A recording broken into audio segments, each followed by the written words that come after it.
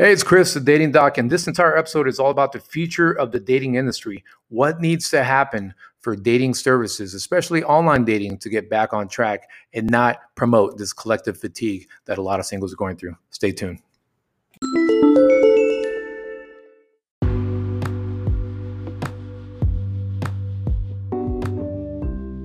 Regardless what happens with the dating service industry, it's important that the individual themselves focus on what after effects have happened, what side effects I should say, when it comes to this swipe culture, which is again causes collective burnout. There has been, and this is from clients themselves that have told me, there's been a lot of unresolved trauma due to over rejection, burned out pair bonding, the ability to pair bond, which goes into the ability to have enough oxytocin to even want a connection. That's burned out. Okay, it's burned out like a wire in a car or even in your house. You need to be able to replace that or fix it in order to get connectivity.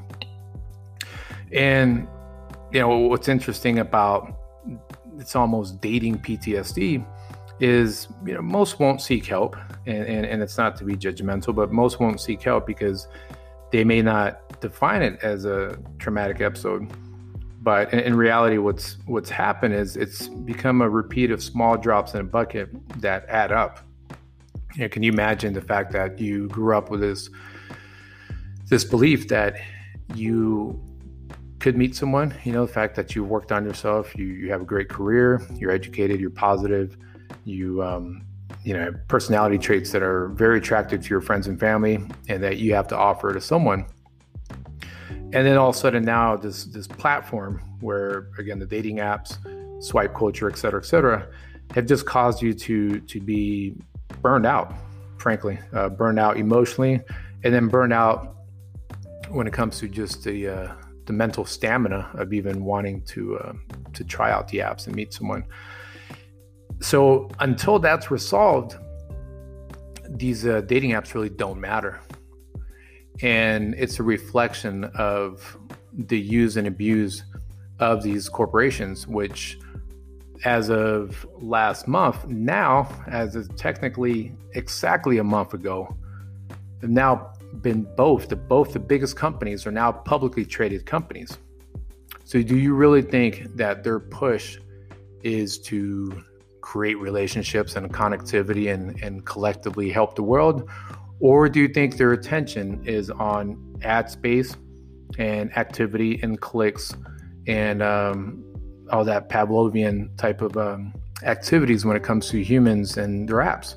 That's what they're focused on. Painted on top of that, with Match and Bumble and these cutesy names, but in reality, they're monetizing on your short attention span. So I say that because it's almost like the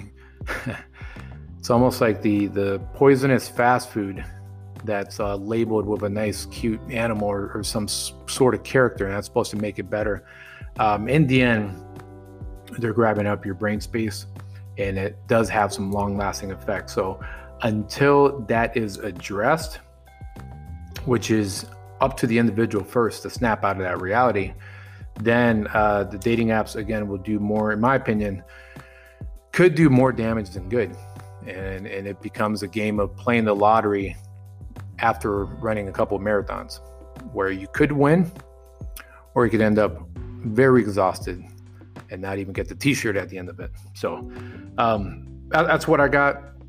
I'd be curious to find out what you think. What are some ideas on how dating services, especially the digital dating landscape, needs to change?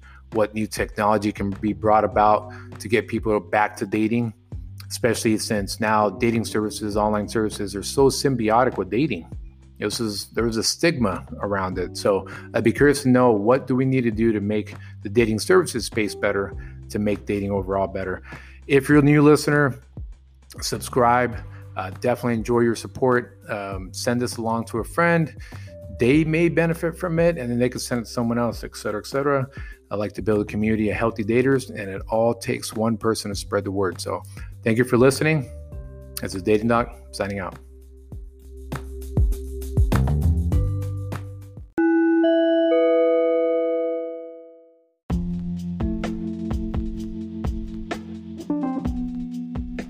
So in the last section, we were talking about why I think the how and the why on why there's going to be a revolution. There's going to be an evolution when it comes to dating services.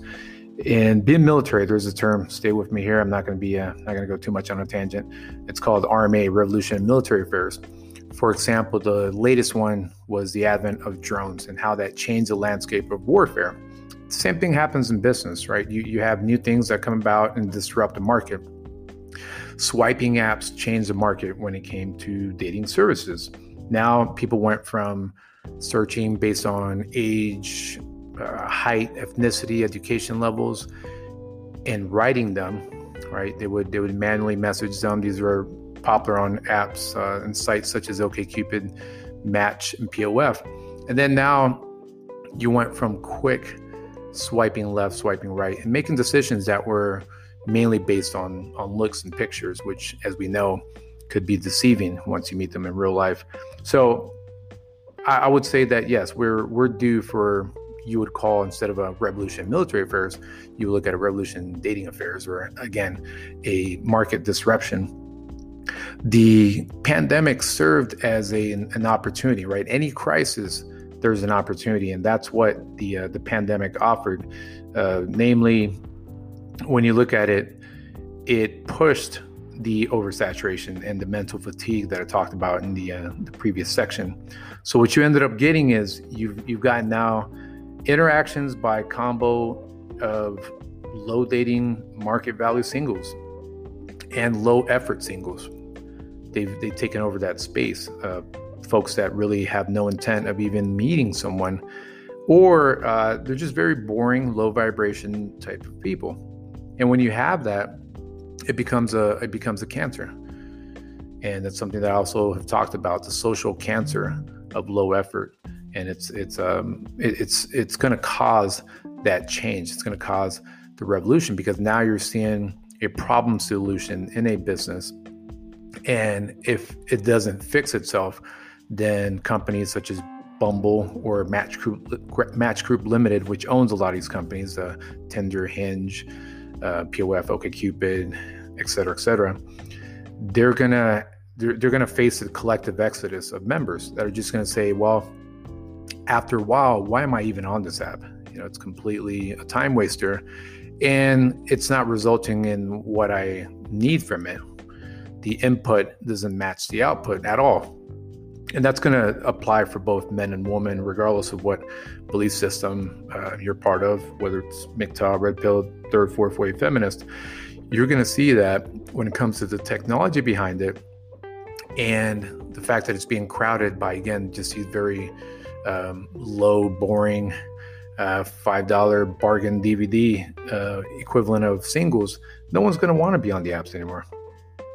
So if the market is smart, if these big companies are smart, what they're going to want to do is maybe launch one or two more apps that follow, again, the swiping type of features. They're going to want to unveil some innovative features.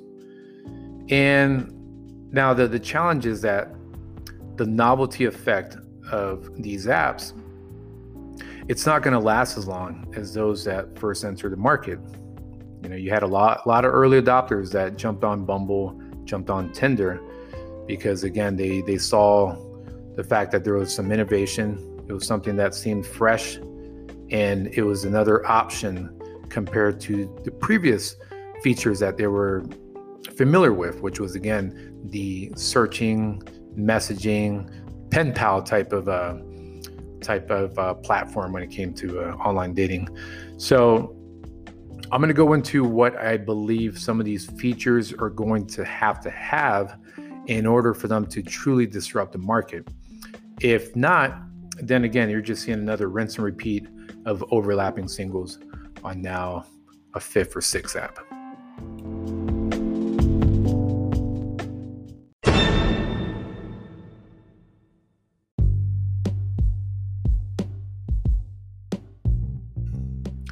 So in the last section, we talked about what is going to lead into this market disruption when it comes to dating services, specifically the apps.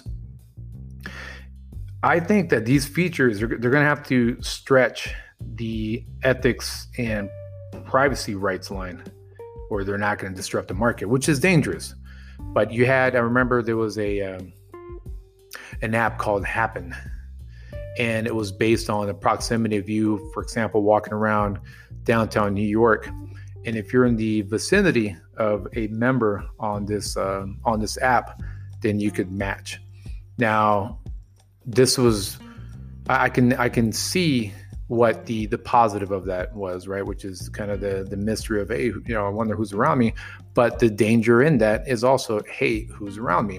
So look at it this way. I mean, some of the worries for a female member may be safety. It sure is safety. And if I'm a low dating market value male who is after one thing but has not much to provide, or doesn't have much to offer when it comes to looks, status, communication skills, socialization, bottom line, it's just a creep, and is using an app like that, that is to their full advantage, but it's at the disadvantage of a woman who is wanting to prioritize safety and doesn't want to meet a guy like that. Okay, and these are just facts. Now, if let's say that you got a group of people together and they're all members and you're a group, then you'd be safer as a pack.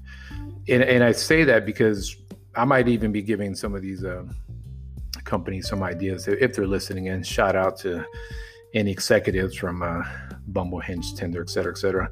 But yes, the features would have to stretch the privacy rights line. I see that also with AR and VR, augmented reality, virtual reality. That may be the next step. That may be what they need to do, is now the fact that you may not be able to see, for example, your match because they're a virtual avatar. But if, let's say, there's an algorithm where after a certain amount of time, you can now unlock pictures and see who the true person is, then now what you're doing is a hybrid of eHarmony's old model of sequential slow burn, where you're unlocking the person to be able to communicate with them, you're answering a couple of icebreakers, then it transitions to finally getting their pictures, and then you're off to the races, or you're not. So maybe this could be something where you could meld the edge of technology of VR, AR with that slow burn of then seeing the real person. That could be an idea. Now, the only issue with that is obviously the adaptation and the niche of those that are on VR, AR. It might, right now the Oculus Quest 2 is the most successful VR headset, but that's a niche crowd. The folks that are on there may not be single, and maybe they're pure gamers. It may not be your mainstream crowd that is going to adopt to AR, VR for their dating needs. But again, this could be something that could be looked upon way in the future. And it's going to make sense, because I do truly believe that right now we are in the early stages of AR, VR, but we're going to see a lot more of that as the years come. Here's another thing is, we talked about like Match, POF, and OkCupid. The big benefit of these websites, in exchange for the speed, right, which is the swiping apps have the speed part of it, the efficiency, filtered searching, and the ability to send messages should make a comeback. Hinge does that in some ways, where you can sort of scroll through profiles, so it is a little bit of a swiping, but you can also custom message based on one of their pictures or information. And when you can curate your message a little bit, that has undoubtedly better effects than just a normal swipe. And that pen pal approach, messages mean something. Whereas the swipe culture, it's destroyed that concept. And I dare say that it's replaced it with monetizing short attention span. That's exactly what swipe culture has become. It's become a way to monetize short attention span entertainment, closer to Candy Crush and less close to a Match or POF. So I'm going to go into some of the psychological effects that have caused this collective fatigue and what we can do about it so we can fully take advantage of the existing platforms when it comes to online dating.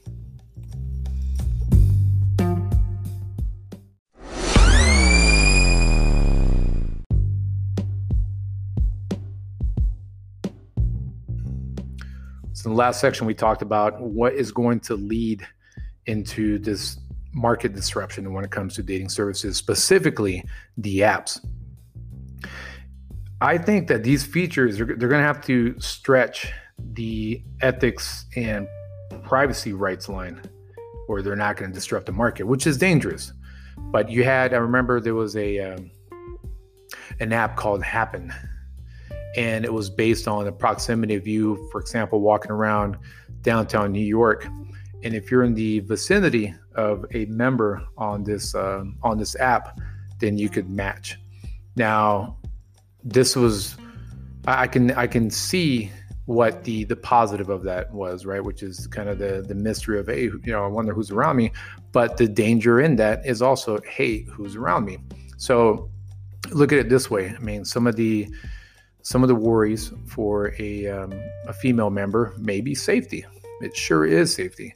And if I'm a low dating market value male who is after one thing but has not much to provide or doesn't have much to offer when it comes to looks, status, communication skills, socialization, bottom line is just a creep, and is using an app like that, that is to their full advantage, but it's at the disadvantage of a woman who is wanting to prioritize safety and doesn't want to meet a guy like that. Okay, and these are just facts.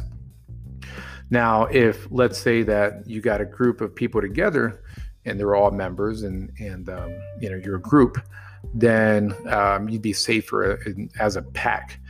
And I say that because I might even be giving some of these companies some ideas if they're listening in. Shout out to any executives from Bumble, Hinge, Tinder, et cetera, et cetera. But yes, the features would have to stretch the privacy rights line. I see that also with AR and VR, augmented reality, virtual reality. That may be the next step. That may be what they need to do, is now the fact that you may not be able to see, for example, your match because they're a virtual avatar.